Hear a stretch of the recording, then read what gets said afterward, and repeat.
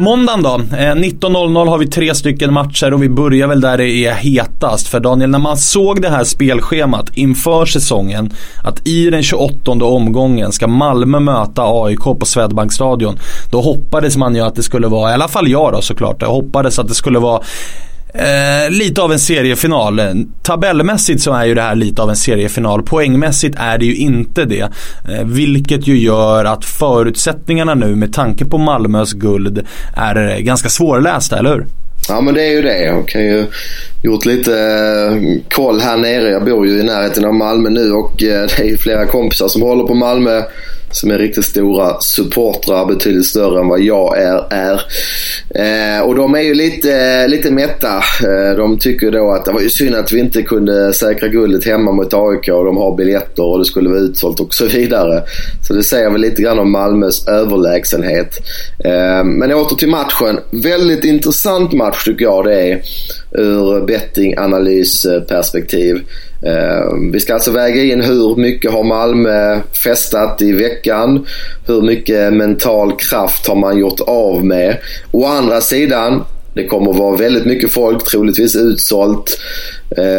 Det kommer att vara AIK på besök, och vi vet att Malmö och AIK, det får vi ranka som Sveriges största och Sveriges näst största klubb för tillfället. Så att jag tror det finns väldigt mycket hunger ändå i Malmö. Och inga speltips så här tidigt. Den här matchen går ju inte förrän på måndag, men rent spontant så tror jag att Malmö är väldigt intresserad av att visa AIK vem som är Sveriges definitivt bästa lag. Och jag tror också det kan bli en ganska offensiv match från Malmös sida. Men man har ingenting att förlora. Man kommer säkert gå på en ganska tuff offensiv, och AIK har ju också börjat göra mål på slutet, så att, jag tycker det finns i korten att det kan bli en del mål här. Ska även skjuta in att MFFs tränare har ju nämnt att det finns en motivationsfaktor, det är jaga ett poängrekord i Allsvenskan. Så att inga speltips, men känslan säger att Malmö kommer att gasa på rätt så bra här och kanske snegla mot framförallt ett överspel. Men jag vill ändå avvakta lineups här och kommer då publicera på Football United. Ja, jag håller verkligen med dig gällande lineups, för det ska bli intressant att se hur MP formerar det här laget. Är det nu han börjar kasta in spelare som Svanberg till exempel? Kommer vissa av de här äldre så kanske haft en lite tyngre ben och kanske är lite segare efter ett par dagars festande? Kommer de få vila, eller hur resonerar han? Det ska bli väldigt intressant att se den elvan. Sen finns ju också aspekten här, om vi kollar på AIK, att AIK har ju fördelen att spela på både Djurgården, Häcken och Östersunds resultat här, som ju är de jagande lagen. Är det så att Djurgården och Häcken till exempel spelar kryss, då går ju inget av de lagen om AIK, och då är nog AIK säkert också relativt nöjda med ett kryss här nere mot Malmö. Skulle däremot Djurgården vinna och gå om AIK i tabellen, då kommer nog AIK också, precis som du nämnde med Malmö, att även AIK kommer bjuda på en offensiv. Så att är du sugen på överspelet, då kommer du sitta och hålla en liten tumme för Djurgården här dagen innan, tycker jag. För att är det så att Djurgården vinner den matchen, då är det bara för AIK också att gå ut och anfalla här. Så att det är väldigt intressanta förutsättningar i den här matchen. För AIK vill ju också komma ner dit och visa Malmö att vi blir att räkna med nästa år. Så att intressant match på många sätt. Verkligen.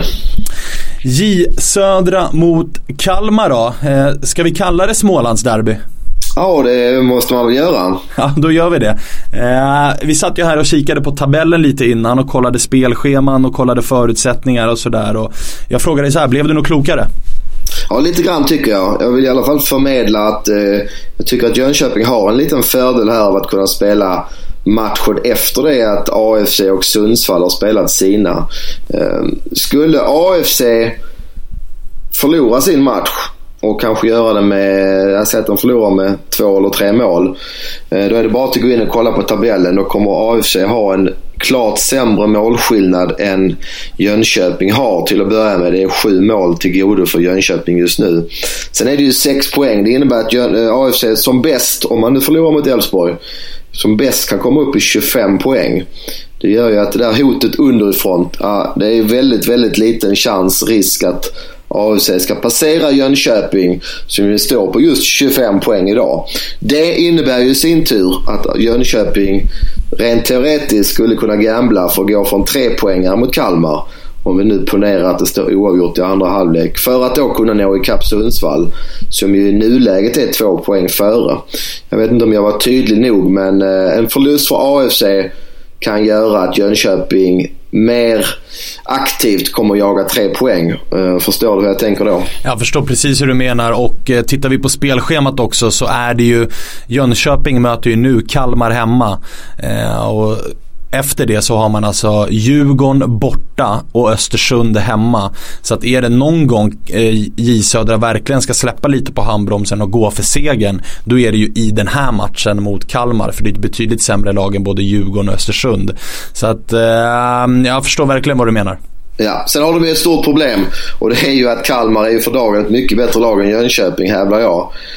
Kalmar har ju fått in Nanne under sommaren, har förstärkt laget med flera duktiga spelare, vann ju fullt rättvist mot Hammarby här nu i förra veckan, det var väl till och med i måndags. Så att här har jag faktiskt spelat Kalmar, men tyvärr då så är det inte mycket nytt att jag berättar det just nu, för det här året har droppat. Men jag var tvungen att ta Kalmar tidigt i veckan. Jag fick tyvärr inte ute på Football United heller av olika anledningar, men jag tycker att Kalmar är ett klart bättre lag än Jönköping för dagen.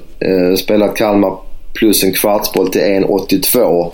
Det har tyvärr gått ner nu, men jag är fortfarande lite nyfiken på Kalmar. Inget speltips, men jag undrar om Jönköping ska vara ens favoriter här. Jag tycker att trenden i Kalmar är så pass mycket bättre, så att det är möjligt det finns värde kvar i Kalmar. Draw no bet finns till exempel till 2,08 just nu.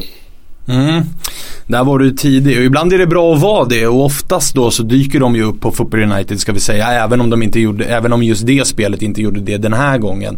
Men ofta då på till exempel söndagkvällar eller måndagkvällar, så där när en omgång är färdigspelad, så brukar vi ju ibland vara snabbt ute och lägga spel inför kommande helg. Så för er som inte vill missa, så gäller det ju att ladda ner appen eller gå in på sajten och kika på när spelen dyker upp, så att ni inte missar de här oddsförändringarna då. Men du Daniel, vi gör som så att vi summerar våra spel. Jag kan börja, och jag hade Örebro rak redan ikväll hemma mot Halmstad till 1,80, och så hade jag IFK Göteborg minus kvartsboll då hemma mot Östersund till dubbla pengen. Ja, jag är som vanligt lite försiktig. Jag hittade bara ett speltips. Jag spelar Elfsborg Draw no bet till 1,85. Och så glömmer ni såklart inte att gå in och följa och hänga med på Unibet_Sverige på Twitters. De kör ju tävlingar där ni kan vinna cash. Nu är det bara 3 omgångar kvar av Allsvenskan, så att det gäller att hänga med redan nu i helgen, och så hörs vi igen nästa vecka då det vankas omgång 29.